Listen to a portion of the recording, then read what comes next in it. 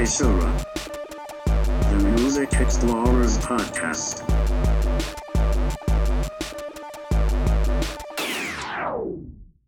Alright folks, welcome to another fun-filled episode of Seishura, the Music Explorers Podcast. As always, I'm Scoop Magoo. I'm Jim Jam. And we have our first anniversary episode of the year. And it's interesting because usually you think of the bookends of the year being a little bit slower. You think, January, December, on the latter end, the year is winding down. People don't, want to release an album that'll be forgotten. And kind of by the flip side, in January, the year's kicking up, and they don't want to get lost in the shuffle on the front end, where people are just kind of getting acclimated to the new year of music. But there were a lot of great releases. Even like these four that we narrowed it down to, there were some other ones that I almost considered swapping out, but I think that we have a really nice, well-rounded list. 45, 35, 25, and 15-year anniversaries, which is fun. And I'm looking forward to talking about all of them. I had a fun time listening to each of them. Some of them I hadn't listened to in a while, but all of them I have in my collection, which isn't always the case when we do these anniversaries. Sometimes it's usually... I only have one that's not in my collection, and it's more of a, physical, release issue more than anything. So unavailability. There we go. And I mean, I don't have much more to set up for this. So, again, this is something we like to do to look back and see how these releases have aged. I mean, certainly the first one being as old as it is, it definitely felt like a bastion of its time. But it's kind of interesting how all of these releases, in a way, felt like they belonged in their era. Or like they had elements that reminded me of that period of time in terms of other listening that I did. Yeah. I don't know if you felt the same way. Yeah, no, it was an interesting listen. I actually listened to a couple twice today. I think it's also worth noting that we didn't really have anything for January releases, or at least I think there just wasn't enough. I don't know, from what I could find, to justify talking about some new releases. Though I'm sure you could have probably wrangled some up, but we're saving that for next month. I enjoyed a number of releases in January so far, but none... I haven't listened to anything yet. I think if I'm just being fair, I mean, there are a lot that I enjoy, but it's always hard to gauge how much is the new year high, like just the fact that it's new music and how much will stay. And by the end of the year, it's clear what albums were just kind of like, hey, this is a new release, and it's one of a few that are available. And then there are some that actually do endure. But these very much did endure, segue. And the first one is probably the most universally known, beloved of the four. I think the latter three might be a little bit niche, depending on your music listening. Like, if everyone knows and at least appreciates, or at least everyone knows this guy. And of course, it's David Bowie with Station to Station, 1976, 45 years ago. The Return of the Thin White Duke. It's funny because I think what band referenced that? It was Oxbow with Thin Black Duke. Because I knew that was his nickname for him, but I didn't know where it was from. And then moments into this album, I was like, oh, okay. So this is considered one of his better albums. I mean, he has a ton of albums that are kind of in the running for that mix, depending on where you fall. I think I checked Rate Your Music while I was listening and just taking notes, and I think it was ranked third overall, behind Low and Ziggy Stardust. So kind of. What about Black Star? I'm curious now where that ranked, because I wasn't looking for it, but I own a number of Bowie albums, and I really do think that's one of the best things he's released. And it's tough because, not that I think there are a lot of Bowie detractors or anything like that, but I wonder, and sometimes I question myself about whether or not it's because of his death that it was great. But I mean, I loved it a lot when I heard it before his death, right before his death, and I loved it, even more kind of within the context of knowing what he might have been singing about. But yeah, it's ranked 5th, so it goes at least Rate Your Music. Ziggy Stardust, Low, Station to Station, Hunky Dory, and then Black Star. Okay. And Black Star outranks Heroes, Scary Monsters, Aladdin Sane, and Diamond Dog. So not bad. Heroes is. I think Heroes is like really underrated when it comes to that grouping. I don't know. I'm always going to be a Heroes over Low type of guy, but we're talking about Station to Station. Yeah. No, I love Heroes too, but I also. Yeah. I remember it was Record Store Day a few years ago at this point. We went to a few places in Manchester, and I just bought a ton of David Bowie. I don't know why. Yeah. I don't... It might have been the year Black Star came out. I think I just wanted to get a ton of his stuff, and I enjoyed all of it. But Station to Station was one that I think I gravitated towards just because I love that cover. I think it's really cool. It's one of my favorites. He always has a still from The Man Who Fell to Earth. Actually. Yeah, and he always has interesting design, both whether it's just his stage appearance or his covers. But that one always caught my eye. This is the first time I'd revisited it in a while, and I always psych myself out because for some reason I lumped this in with the Berlin trilogy. And I think it's because. I actually did that to you. I screwed that up initially. I specifically remember this when we were at the CD store. You were like, "Oh yeah, I'm going to get Bowie." And I'm like, "Go for the Berlin trilogy." And I thought that it was Station to Station, Low, and Heroes, where it's actually Low, Heroes, Lodger. But actually, I think part of it is because Lodger is kind of, obviously, Low and Heroes have certainly persisted from the his time in Berlin. But I think Lodger gets lost in the shuffle a little bit. I forgot that album even existed. I still don't own it, actually. Yeah. But I think it psyched me out because I went into this thinking it was going to be super experimental because he was finding himself, and it very much is 70s Bowie. I mean, this album is kind of what you would... Yeah, but there are some really weird flourishes. Like, I mean, the title track alone, I think is just one of the oddest things that Bowie's ever made, and that's saying a lot. Oh, for sure. It was interesting is as the album was progressing, the first time I was listening to it, that was the note I was putting down, is that not really feeling it. One of those, it's good but not great. But I think it was just because I psyched myself out with that thought that this was supposed to be one of his more experimental albums. But I think just listening to it for what it is and kind of removing myself from the context I imposed on it, there are some excellent tracks on this. I mean, yeah. This is very much, if you want a great Bowie album, this is pretty up and down. Just an excellent example of what he did so well. Some great variety. I think the 1-2 punch of Word in a Wing and TCV15 are just TCP15. Oh whoa! Just there was just like the extra oomph for energy that really grabbed my ear in comparison to the songs around it. But I mean, all these songs are great. Yeah.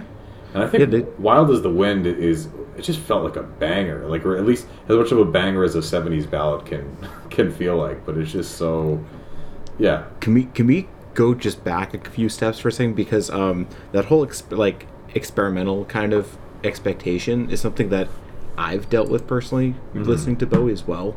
I had a really big Bowie phase in college where I bought Aladdin Sane, Diamond Dog, Ziggy Stardust. I bought all those classic albums, but I didn't think I bought Low or Heroes. It's so much of experiencing music is up to context, because I think if we view it in terms of okay, this was what a lot of this was probably the most experimental thing to hit the mainstream in the 70s. But right now, when we have I actually pretty much all of the artists we talk about after this doing stuff that's even more out there and weird, it's just in comparison it's not. as much, and so I was personally like a little bummed out from that, and so I ended up selling my copy of Aladdin Sane and Diamond Dogs and Ziggy Stardust, I think, and so but it's when you think about it more as like sort of if you take it out of its time, or at least, or maybe perhaps like put it back into its time and not compare it to everything else, you've definitely like there's a lot of weirdness going on, and like Bowie's fucking weird, like even beyond like the whole like Thin White Duke persona and everything, and just I mean I was actually I was reading about sort of the background behind this album and sort of this era in Bowie's career. Mm-hmm. It is bizarre. Like he was apparently just like he apparently didn't remember actually making this album, or at least a good chunk of it. Wow. Because he was so dependent on cocaine at the time. Yeah. But on top of that, he was, I think he subsisted almost entirely on milk and peppers. Just so it was a lot of weird stuff going on for him, and the whole Thin White Duke persona was like kind of fascist even. And what's up with like that era and like the weird recording studio diet? Like I think back to when we talked about Captain Beefheart, and like they would just have like a cup of soybeans a day, and that was it. I mean, like if you're talking about the Macon Trout Mask, like that is a bizarre situation, because he pretty much like held his like entire band just like they just held up in like this house for like months and just worked on this thing because Zappa gave him just like complete studio freedom, and it was just it was abusive basically, and like I don't think they were making any money, so it was like, of course, like you pick the one thing they have to eat, and it's like soybeans. It's kind of like how like John Zorn subsisted almost entirely on potatoes in the 80s and probably part of the 70s too, just because it was the cheapest thing to eat, and like it actually filled you up to a certain extent. It's crazy. I mean, like I don't know how much things have improved from there, but I like to think it's a little bit better than that. Well, yeah, you can get boba instead of just soybeans. I know. But yeah, that's a really good point about the experimental nature of music and how it definitely fluctuates with time. I mean, there are certain releases, like I think no matter how much time passes, speaking of Trout Mask, I think that album will always be looked at as experimental, like just by the nature of how it was made, what it sounds like. But yeah, for sure, at the time, I could totally understand how people heard this, and it was just off kilter, or it was off just off the mark from what they were used to hearing in the 70s. But obviously by today's standards, this just kind of sounds like 70s rock in a way. And I think the other thing that always occurs to me is I think there was just so much invention and creativity going on in the 70s, and part of me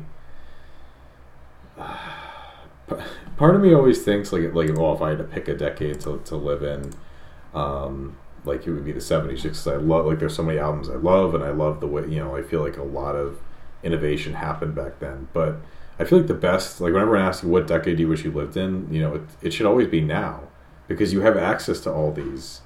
You have access to all the all the media that you're going to cite as a reason you want to live in that decade. You can currently consume it. like it's not like you don't. I see where you're going. I kind of disagree, because I would love to be back in the 1980s, like near like the tail end of like the no wave scene, like in New York, and like pretty sure going down the street at like 10 at night you're gonna get mugged. Like I for some reason that aesthetic appeals to me. Maybe not the mugging part, but just like that, like the whole New York downtown scene is like starting to really like blossom and stuff like that. Like I would love to be in the middle of that. And like, yeah, you wouldn't have access to everything that you have now, but it's like, damn, if you wanted to, you could go to a different show every fucking night. Like That's so cool. Like that's something I have never really taken advantage of when I've lived in like metropolitan areas. So I would love to do that. And like also just no pandemic in the 1980s. Just thermonuclear annihilation is just very possible instead. Yeah, and I think there is something to be said about like I wonder what it would have been like to experience like death metal or like several movements in the metal scene just completely fresh, like just hearing. Oh yeah, you go to like hardcore punk shows. Yeah, dude. like hearing Morbid Angel for the first time, or hearing like Suffocation for the first time, like that bone crushing breakdown in Pierce from Within.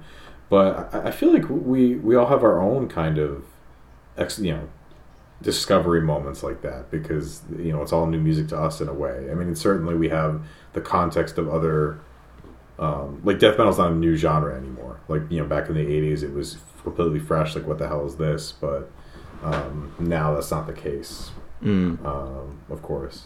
But yeah, so I mean, all that to say is I totally, while it may not be experimental by our standards, so to speak, definitely can see why in the 70s this was not exactly what people expected, or he continually brought something different to the table in this, and I think just to have a musician of Bowie's like popularity release just like a 10-minute track that is the beginning track of your album, I think is a pretty bold move, and one that pays off really well. Again, like I love the title track of this album so much.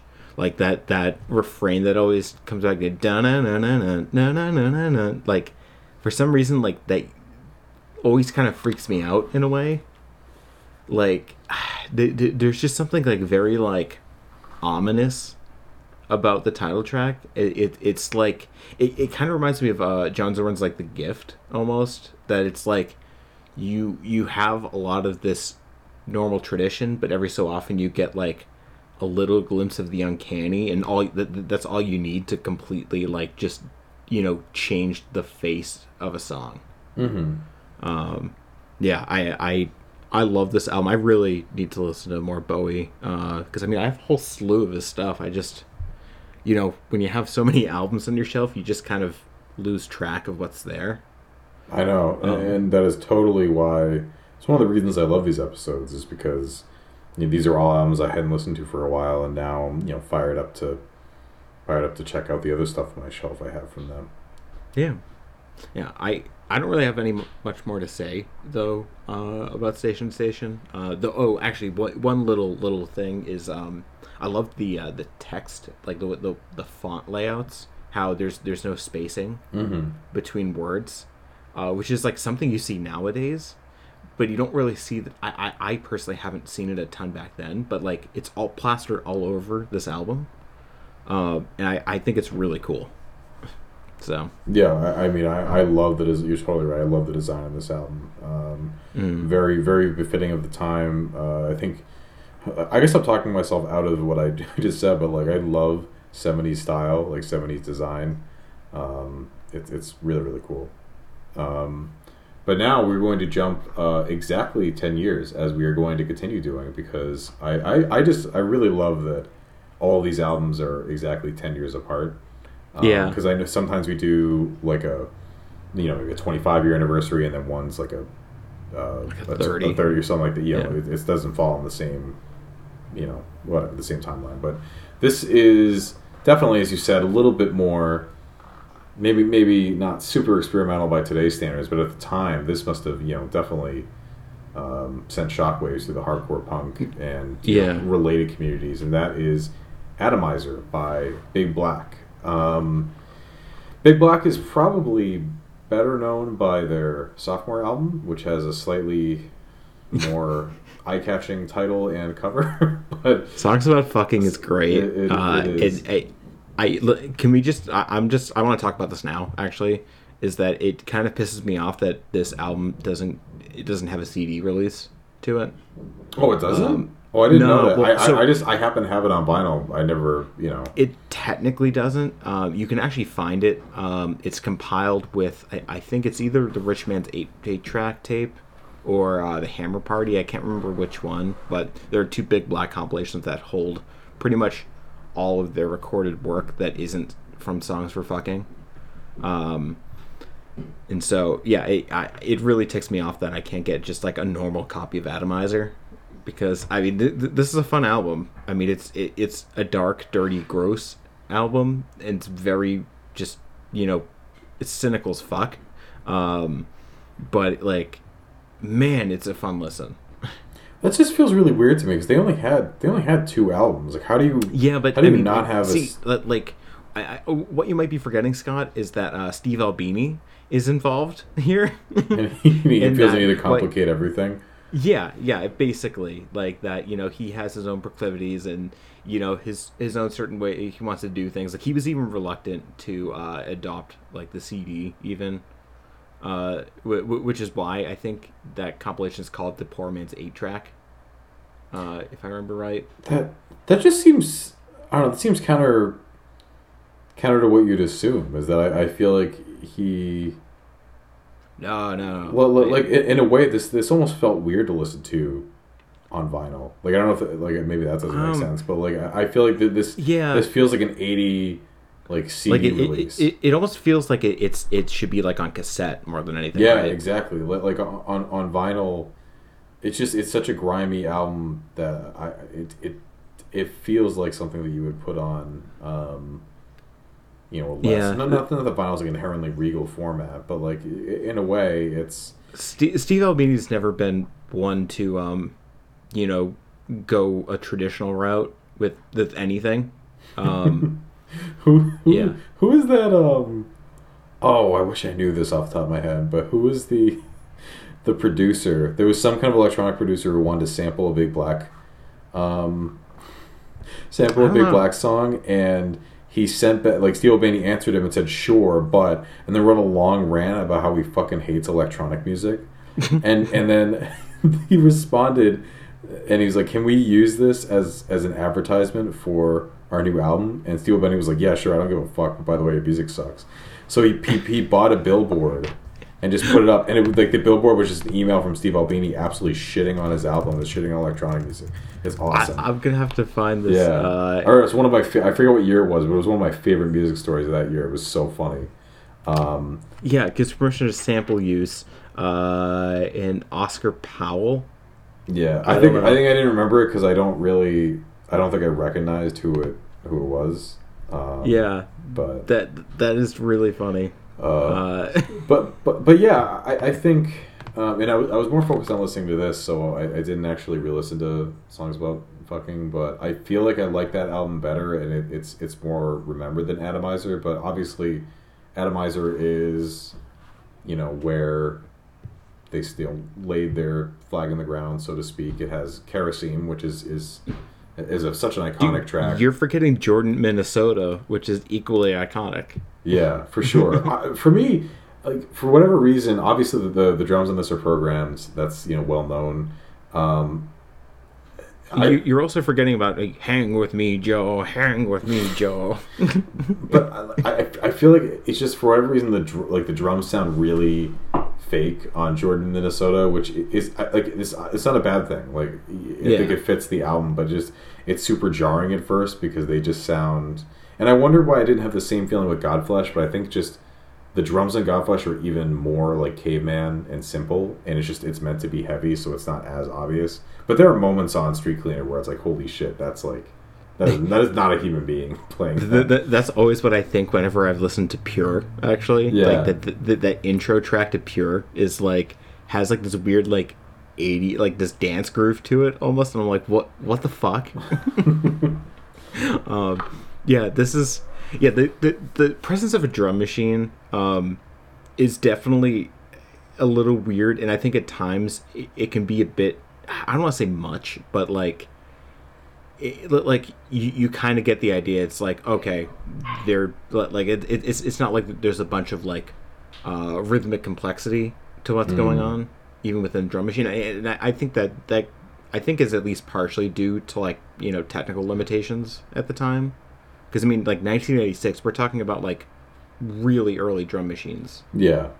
I think they always credited like Dolby or something. I think they credited it was like Roland or yeah, whatever. Roland. Yeah, that's what it was. For me, actually, piggybacking off our last episode, that and On With Rock album I got, definitely the most dynamic release of theirs I've heard. In that case, the presence of artificial drums didn't really it didn't really matter, or it didn't show up. But in these kind of contexts where the drums are so simple, it doesn't bother me as much.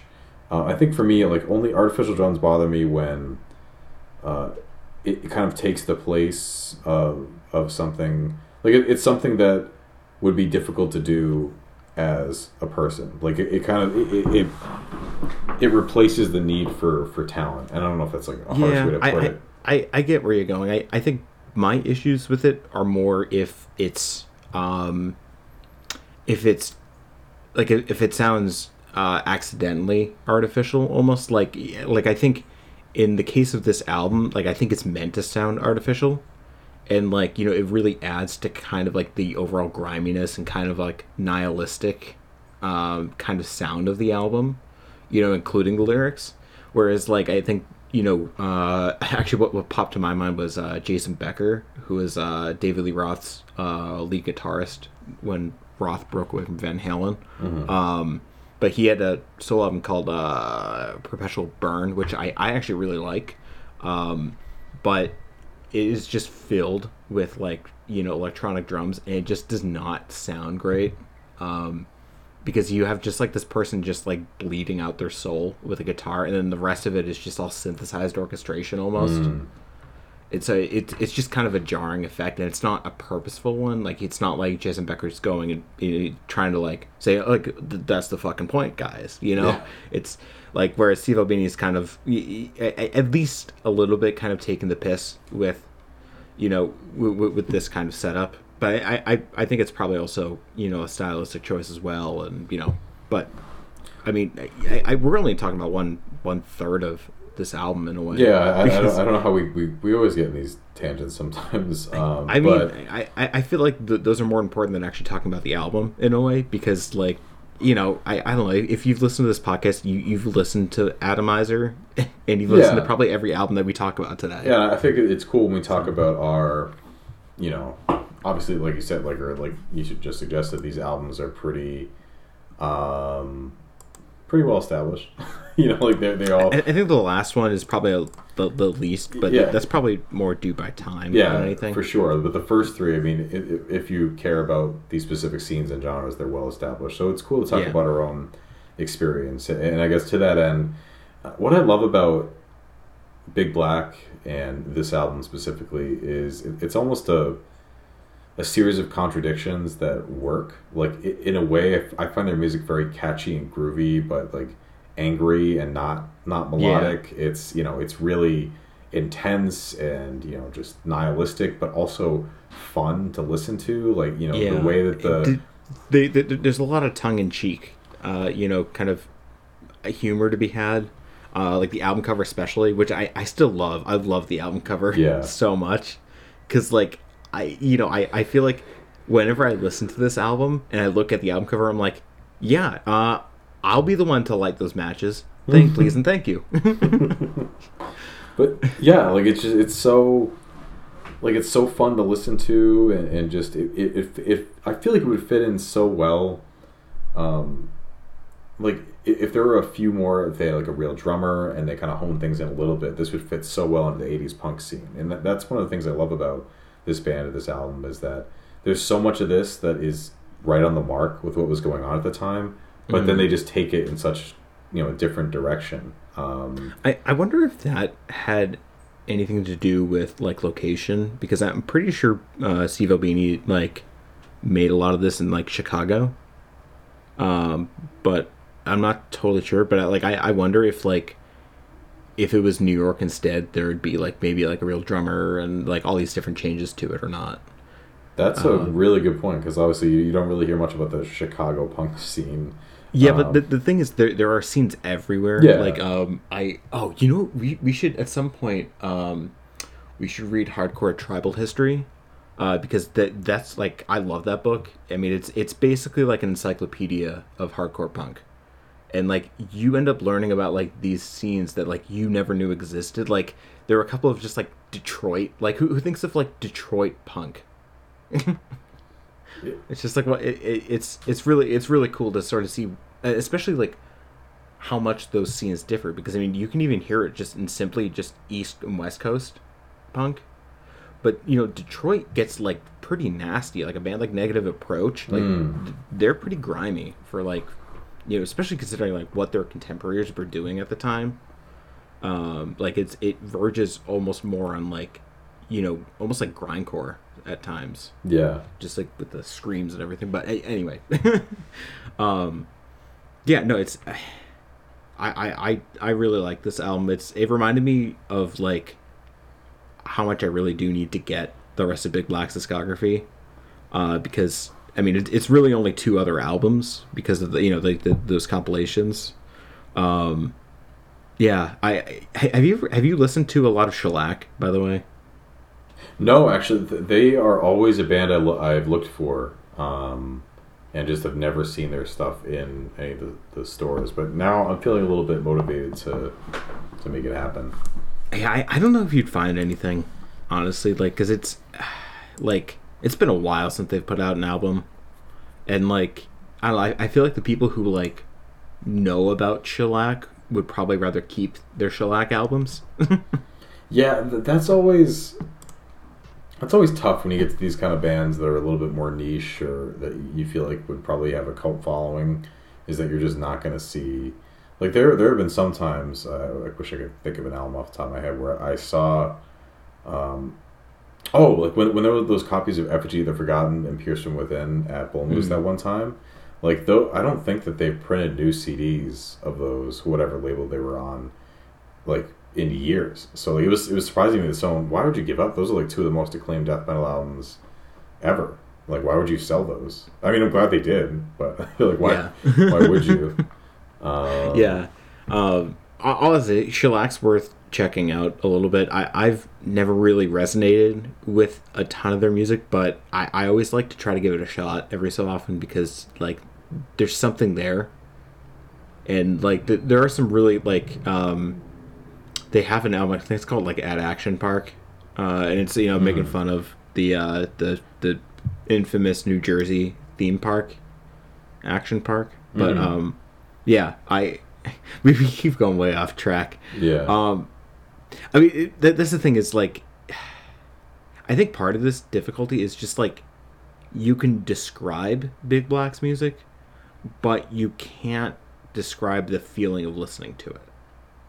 And I mean, I guess that's true for like every band out there and every album out there, but I think it's especially prevalent here because like it's just, you know, I think with any punk album it's the fucking performance of it that really, you know, kind of makes the whole thing stick together. It's like the glue of the music in a way. Mm-hmm.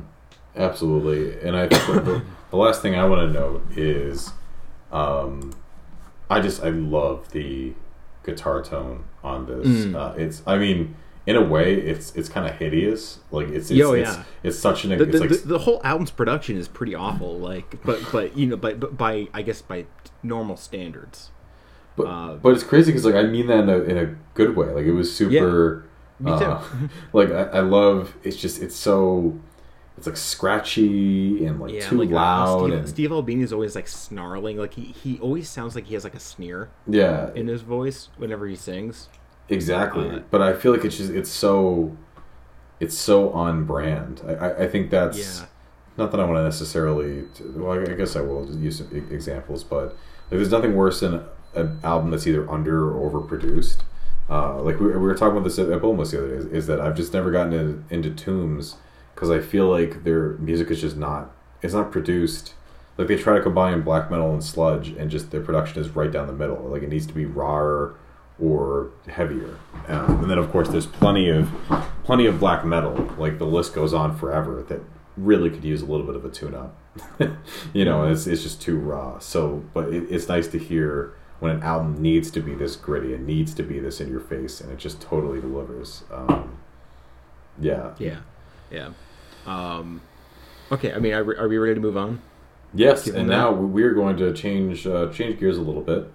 This is an album that I don't know why. Like when I first turned the crank with the genre, I just this didn't show up as prominently as other releases, and I wish I had heard it sooner. That is Tortoise. Millions Now Living Will Never Die.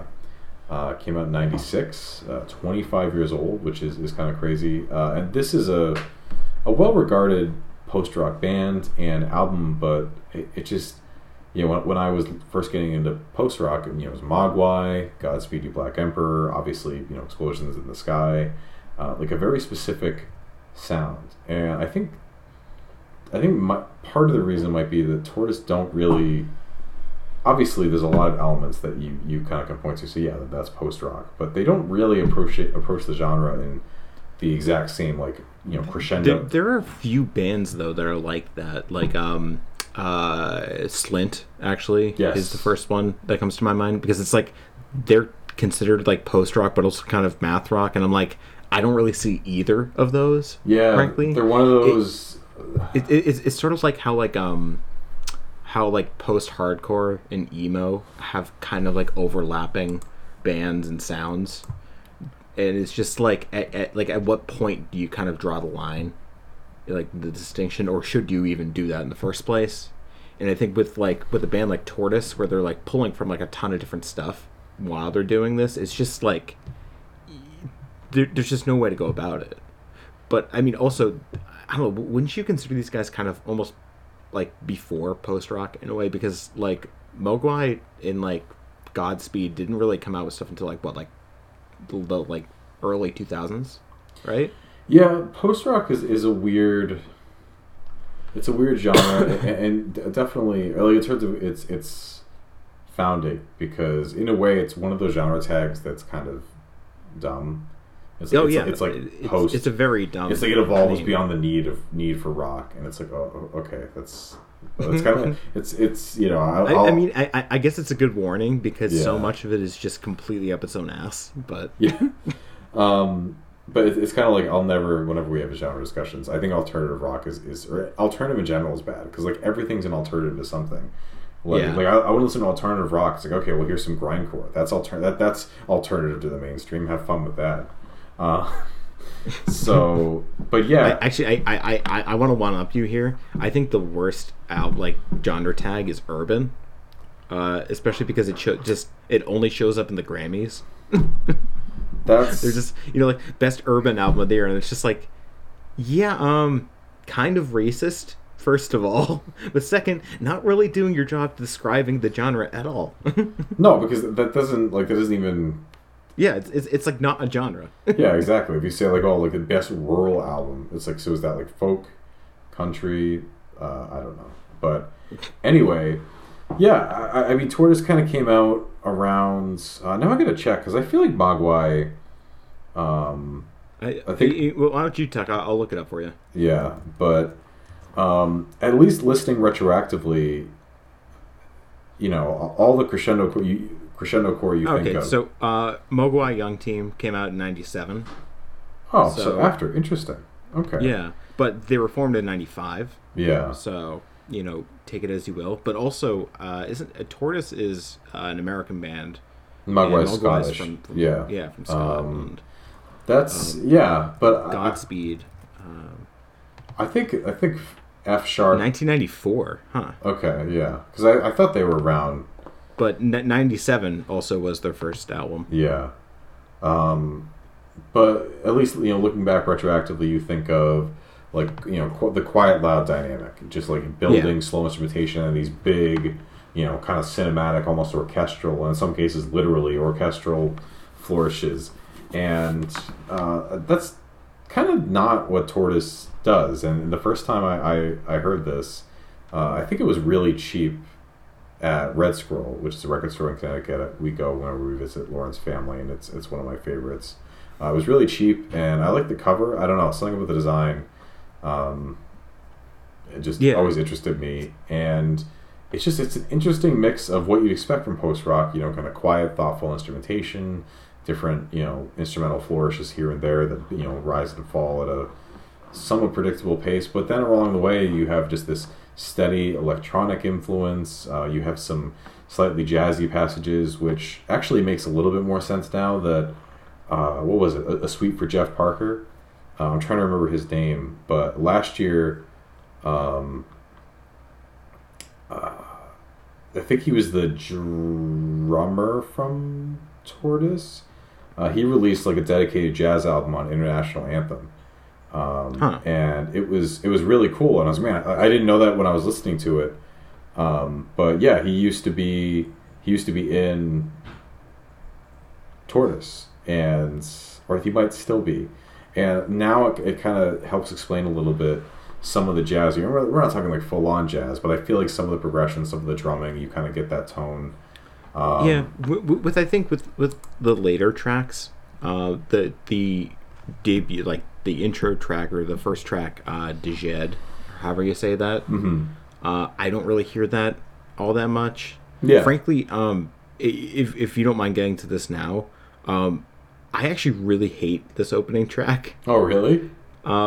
Yeah, like I really dislike it because it just it tries to do way too much, and it just fails on nearly every front that it's trying on. At least when it comes to like, because you have like this glitchy section around like 16 minutes. You've got like this minimalist, Terry Riley, Steve Reich kind of section. You've got all these different sections going on, and they just don't really work with each other. It just like it almost reminds me of this is probably the third time we've brought this up in like consecutively in episodes, Between the Buried and Me, actually, like of like colors, because of like sort of that way that they try to make these transitions to different sounds, and it just feels so artificial. And it's just like I don't think any of these things on their own would have been bad, but that you have to stuff them into a 20-minute song, I think makes them bad, because you're just it just feels unnecessary. And like, so listening to this again earlier this week, and I am actually very new to this album. Like, I just bought it, like, I think it wasn't the last CD buy we did, but the one before that. And, it's, like, I almost wanted to shut the album off, actually, just because, like, Dejed just bored me that much. But the rest of the album is really good. And even, like, that kind of, like, glitchy section that's around the 16-minute mark in Dejed, really good. Like, but the thing is, the track's, like, 3/4 over by then. So it's just like, what did I just spend 15 minutes listening to? Mm-hmm. And sorry, it's a rant. It's just, I've just never understood, like, because people like really like this track. Like, I looked all through Rate Your Music on reviews for this album. They were just like over the moon about this track, and I just do not see it at all. So, and I say this because I think the rest of the album is that good, really. So. That's interesting. I mean, I can appreciate some of the things you're saying. I still like it, but it has its good moments. Yeah, and on the glitchy section, I have this album on vinyl, like I mentioned, and I thought there was something wrong with the record the first time. me too. I remember distinctly, because the way, I don't know if they did this on purpose or like I don't know specifically what they were going for. I mean, I really like it, but on first listen, I was like, it sounded like almost there were some grooves missing. Yeah, like it ran out of music to play, and I was like, wait a second, what the fuck happened? Yeah, I've had issues with my current stereo, so I was like, even though I've listened to this thing before, I'm just like, oh no, is this the death knell? Yeah, is this it? Yeah, but I will say, on, I guess, for like a slightly different vantage point, I like the almost double, and it helps because of the way that the record is structured. I like almost the double EP feel of this album. You have one full side that's just this long extended track, and then a lot of more accessible, in ways punchier moments on the B side. It's an interesting dynamic that I really appreciate it, and I like the different looks into a band sound. I do think I like when albums do that, like, Yeah. especially like, I don't have any vinyl, but I like that idea of it, like, especially like we always, when we talk about like good vinyl sides, Tego Mago by Can is always comes to great. mind. Yes. Yeah, of just like having like complete sides dedicated to tracks, basically. Yeah. It's definitely cool. Exactly. I wonder what goes into that though. Is the idea because you definitely, whenever you have these long songs, there are definitely, ebbs and flows. There are moments that you might see as or like at one point it might have been written as its own track or something like that. I wonder what makes a band decide, hey, like, we're gonna actually put a bunch of ideas together into this 20-minute behemoth. Yeah, I really don't know with this track in particular, because like it's just like it just like there are parts of it that are just genius, and there are other parts that feel like it's like this is the band's first track that they've ever made, like they just met before going into the recording booth, kind of. It is perplexing. So can't really comment. But you did like the latter half though, because I remember when you bought this. I never really knew how much you enjoyed or did not enjoy post rock. It's not really a genre we've talked about a lot. So I used to be really into it many years ago, but I think here's the thing. It's just like a lot of post rock has like this kind of like hipster feel to it sometimes. Oh, for sure.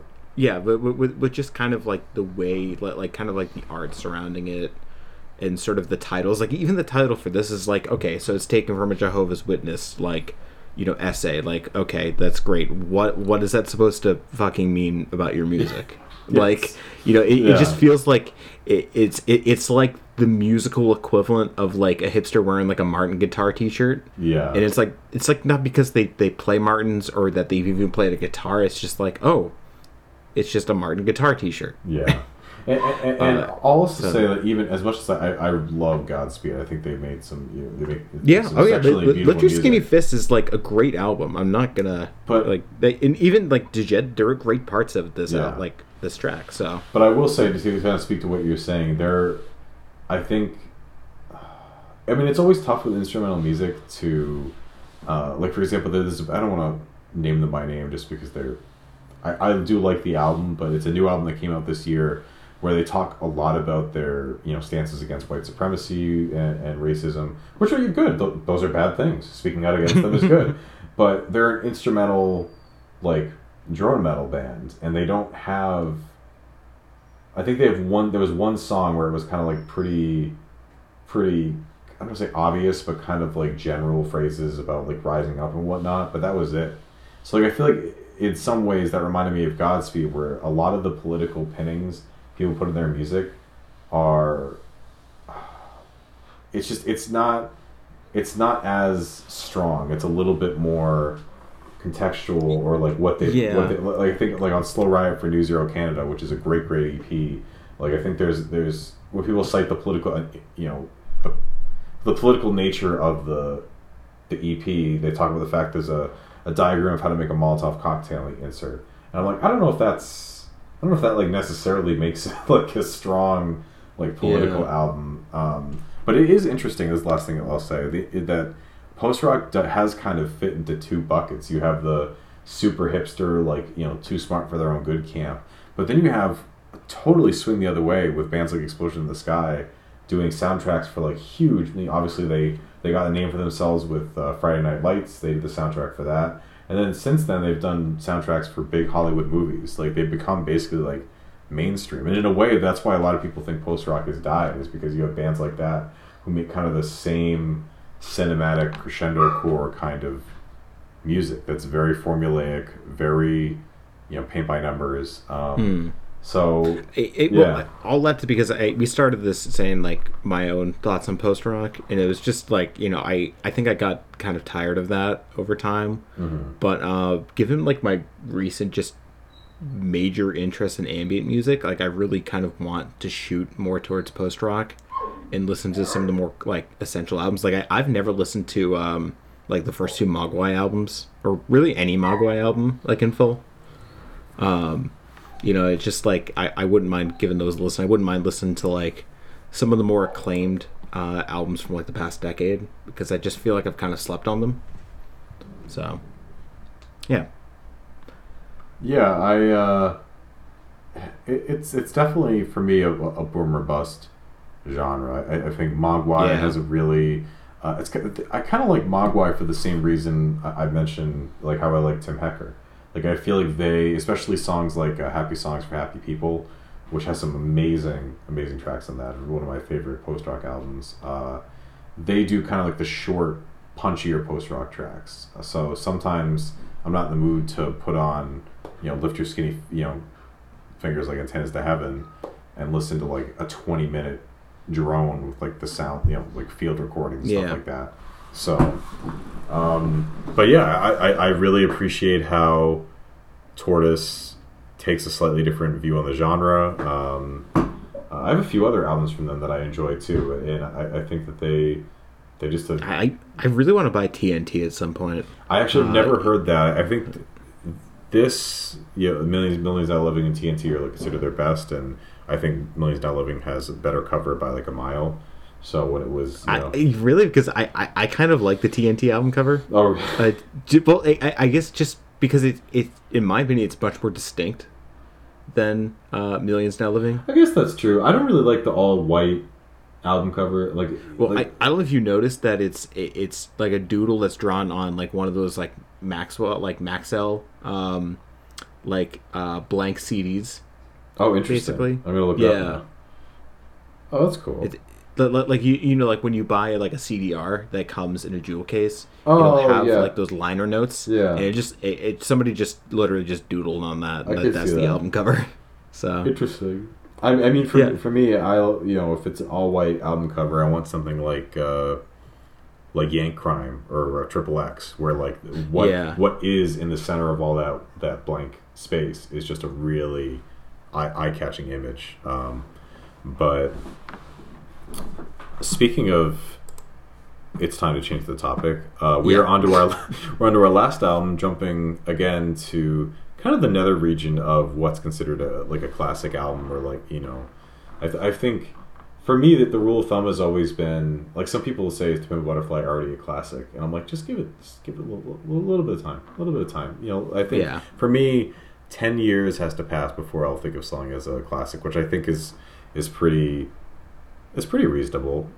Five seems too little, and we go by a system of 5 and 10s. So, but I think by now, this is maybe a slightly underrated, release in the band's discography. But I think it's a really notable one. Definitely, considering the album that came before it and what came after, it was an interesting moment in the band's career, and that is Dowsing Anemone with Copper Tongue, which definitely makes a lot of sense. And it's by K.O. Dot. Came out in 2006, 15 years ago. I distinctly remember buying this album from the original Bull Moose location in Salem, which was decidedly less nice than the current location. You know what's weird, though, is like I feel like I found more music in that old location. You know what? It's very true. It is very true. But I think that was mostly because I was, a young lad, a young wee lad, wet behind the ears. Our collections were slimmer back then, so there was more possibilities to buy stuff. I remember I bought my first Slayer album at that Bull Moose, which was Christ Illusion. Out of all the Slayer albums I could have bought, Christ Illusion was my first. It's still I think it's a good album, but anyway.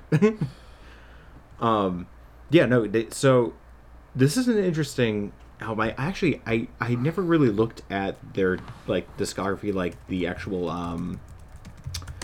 times for everything came out. Okay, so this came out. Okay, this makes a whole lot more sense now. This is before Blue Lamb and See Downwards, but after their debut, which I don't know if I've ever listened to their debut, now that I think about it. Choirs of the Eye? Yeah. Really? Yeah. Oh, that's seriously. interesting. Because that was going to be a core element of what I was going to talk about. But go ahead. Yeah. So we'll attack from two different sides because I knew Blue Lambency Downward more than so. Interesting. Yeah. Let's go. Yeah. So Choirs of the Eye came after. I don't know if Maudlin of the Well had been dissolved by then.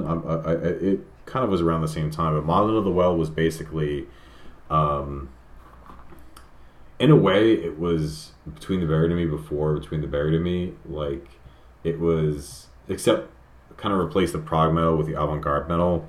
You know, Maudlin of the Well were definitely, you know, trying to put a lot of different ideas and kind of like a lot of zany, you know, time shifts and weirdness into their, and time and genre shifts into their music, but there was definitely a metalcore, you know, core, the foundation.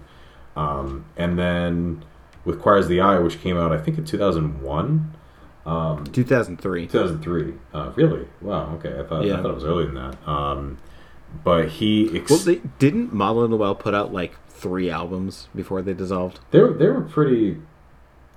I guess prolific isn't the right word, but they did Leaving Your Body Map, then Bath, then they did like third album, like that was like what they called it or something. If I remember right. Yes, and the thing about that is that they switched the titles didn't match the covers. Like Bath had like a map type cover, and then Leaving Your Body. Oh, okay. There was even a first one before that. Yeah, before I think Bath it's something about. I think it's something about fruit. I don't know. Yeah, my fruit psychobales is seed combustible. Yeah. Again, total sense.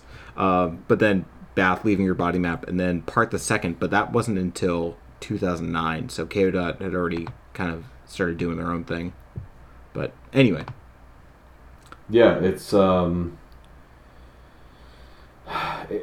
it was an interesting series of albums. I think that in some ways he started to kind of find where he wanted to go with his sound, being Toby Driver, like the main with Choirs of the Eye. But interesting, it was actually an interview that our friend Nick did for Heavy Blog when he talked to him about. I knew you were going to bring this up. Yeah, but he talked about, like, in his early days, he just tried to write as big and ambitious as possible, and then when they would go to play live, they just like flat out couldn't. Like, there was absolutely no way that they could do that because they were a small band. Like, how are you supposed to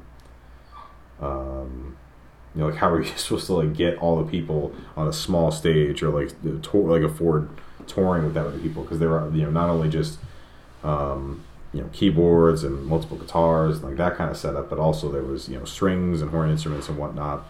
And what I always found striking about Dowsing is there's still, those elements are present, but I feel like they're put forth not only from that perspective, where I felt like he almost kind of started to get a sense of what's going to translate from the studio to the stage, but also I feel like he got a little bit more comfortable. I feel like this is the first time where his songwriting starts to put down roots in a way. Like Maudlin of the Well, you know, still young, a metalcore band trying to be weird.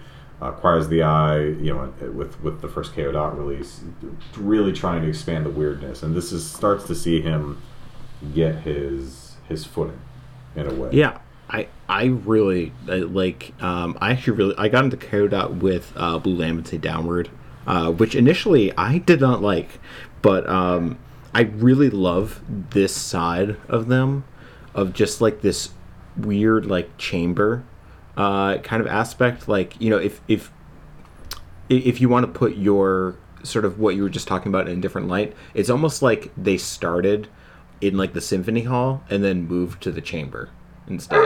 Mm-hmm.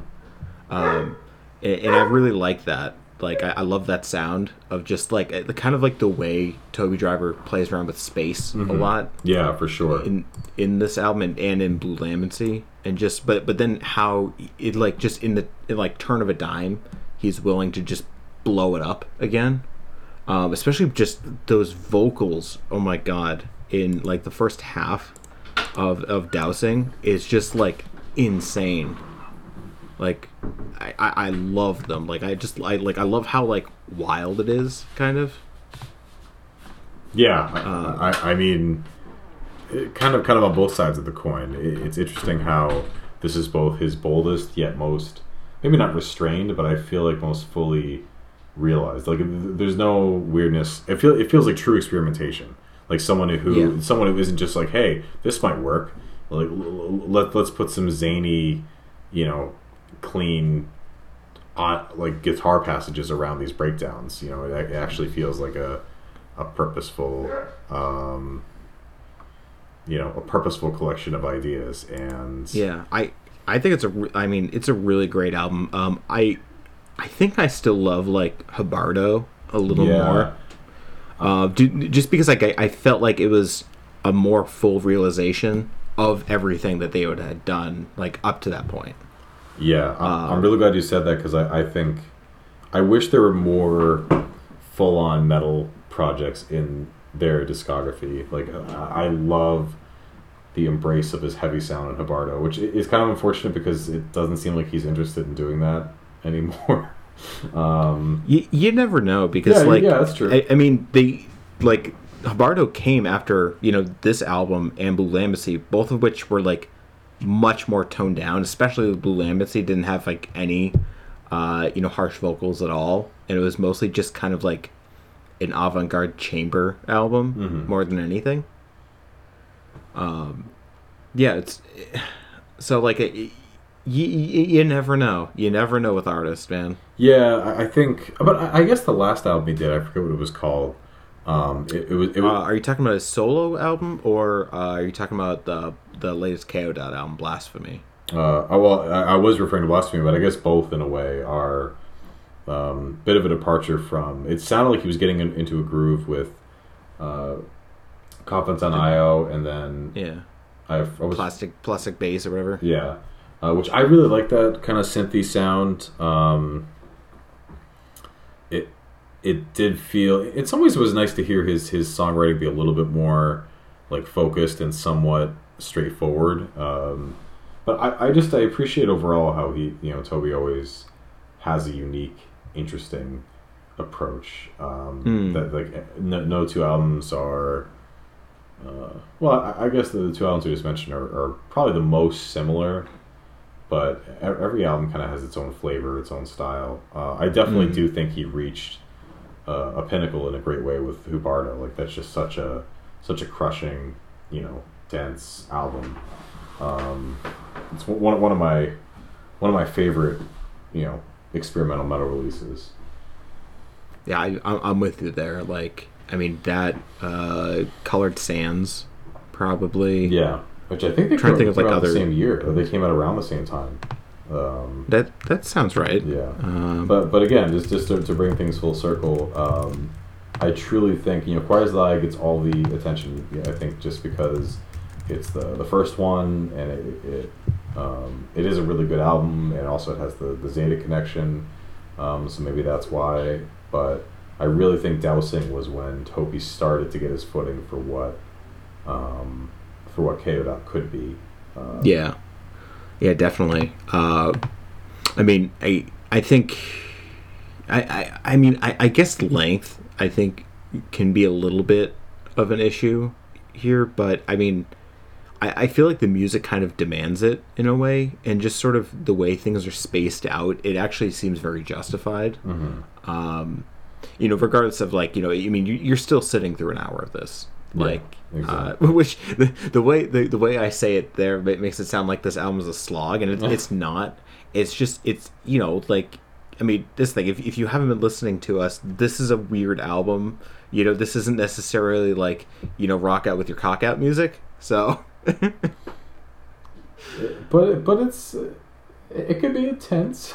Yeah, maybe maybe not rock out, but it's not like there's like some like fist bumping anthem. And like Toby Driver's like in the middle of like a fucking arena, asking the audience if they're ready for the next song or not. It's a much more intimate sound. For sure. But like you said at the top of or I think earlier in the podcast, that people might not be as familiar with this album. Or familiar with KO in general. It's kind of a shame, because I feel like it's tough to find KO albums though as well. Because I know, like, I I don't know how I managed to get a copy of Dowsing, but I just found one at Bomos. Like it was just completely random, and like it's just like the only one that you can get with like really good possibility, like or you get the best chances I think with the later ones, but Habardo I think is it going to just because it's on the Flenser, so you always know that there's going to be some sort of release of it somewhere. Yeah, but it can be difficult with other ones. Yeah, I think Bardo is probably the cutoff. I think when they either associated with the Flenser or other labels that got them distributed. Before that, they were a little bit more. And I think it's kind of the same issue with we're talking about with Shellac, that KO Dot fans are not typically the type of people who would want to sell. Sell their copy of Choirs the Eye. I forget how I bought mine, but I think it might have been a surprise at Bull Moose. Yeah, I'm trying to remember that too, because I remember you having that copy too. I really should get one. I might just do that after this episode. I might just go in Bull Moose and just do a couple spendies. Couple spendies, love it. A couple spendies. Love it. Welcome to Say Sure, where we're slowly dismantling the English language one word at a time. But you know what? We have fun. That's all that matters. Yeah. Yep. Do you have anything more to say? Because I don't really have a ton more, or really anything more. And we're getting on in time, so. Yeah, I think we're ready to hear about your album of the week. So let's do it. Switching up. So, I was actually, this maybe, so earlier you brought up sort of the stupidity involved in the term alternative when describing music. And this album of the week is, I alternative only in the way that it's simply not what you would normally think this genre is. Mm-hmm. And, the album is, it's called, How I've Loved You by Angels of Light. Okay. But yeah. So, I have you listened to a ton of Angels of Light? Because I don't think we've ever really talked about them. Yeah. We always talk about Swans. I like them. Yeah. Well, our friend of the show, Devin, actually gave me like a whole list of stuff that she really likes, and that was the album that was on it. And I really love this album. It was really, really enjoyable. And I say alternative because I mean, like, it's just like alternative country, I guess, because like it has like that twang to it, but it's not quite there. And I mean, it's still not a great description of it.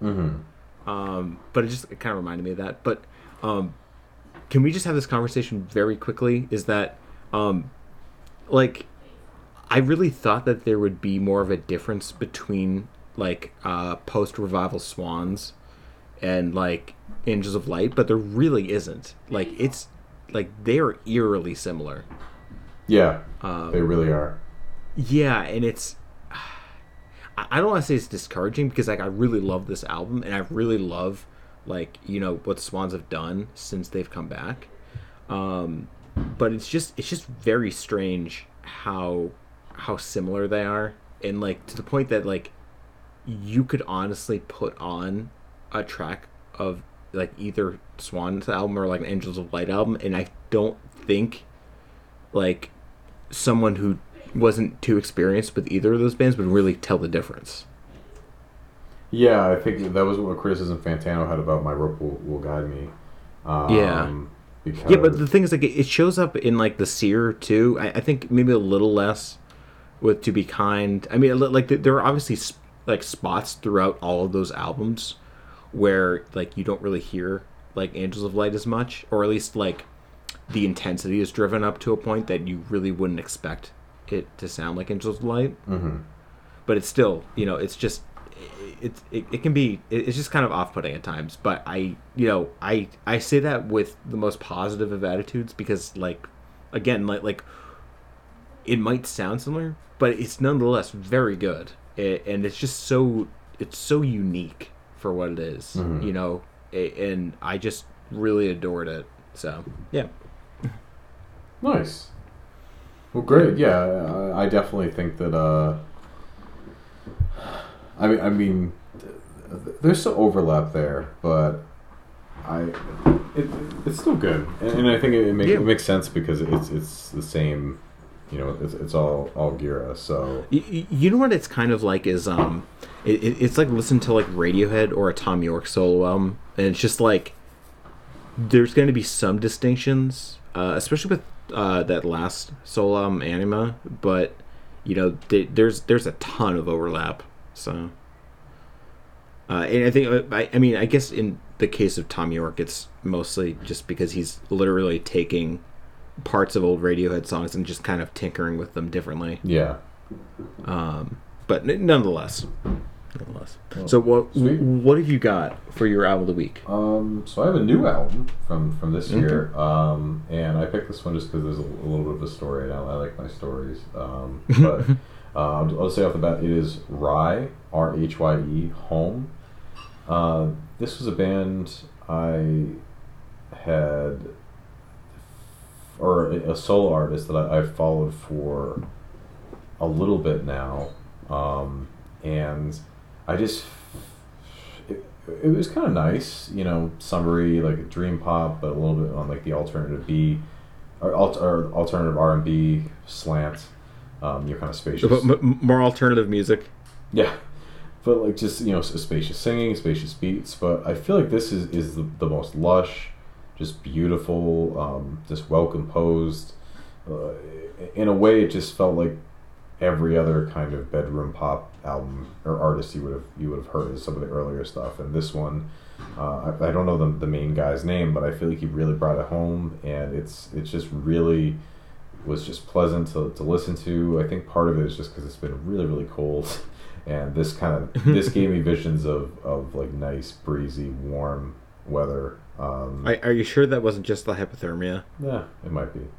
Yeah, coin toss, right? But yeah, it was a really beautiful album, and I really like growth in a genre that's meant to be like this. Definitely can be the type of genre that's a little bit more of a people want the vibes, people want like just nice, airy, like kind of like vaporwave or like cloud rap or something like that. I feel like the alternative R&B and like this kind of genre, people just want like pleasant vocals, pleasant beats, whatever. And certainly, you know, that this is really nice to listen to, really easy on the ears. But I feel like there's a lot more depth here than on you know, their past releases, and I really, really enjoyed it. You know, it was something I wanted to check out because it's a name that I've, you know, again, it's someone that I've listened to for a while, and it's a name that usually gets talked about in the kind of circles that I look at. But good for him. Good for him for upping his game. All right, nice. No, I'll have to check that out a little bit at some point. I don't know. I have not listened to any new music yet this year. I just won't go any further with that. Okay, well, thanks for listening, and we'll be back next week. All right, bye. Bye.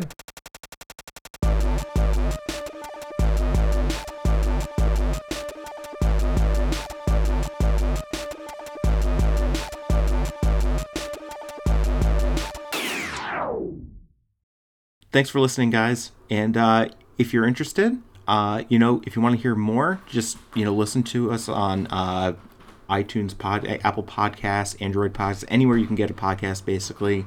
We are on all of it. If you follow us on Anchor too, whatever works for you.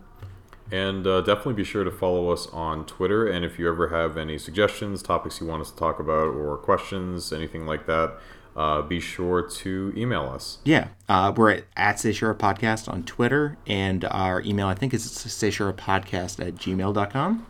And as always, thanks for listening. Yeah, appreciate it a lot. Bye.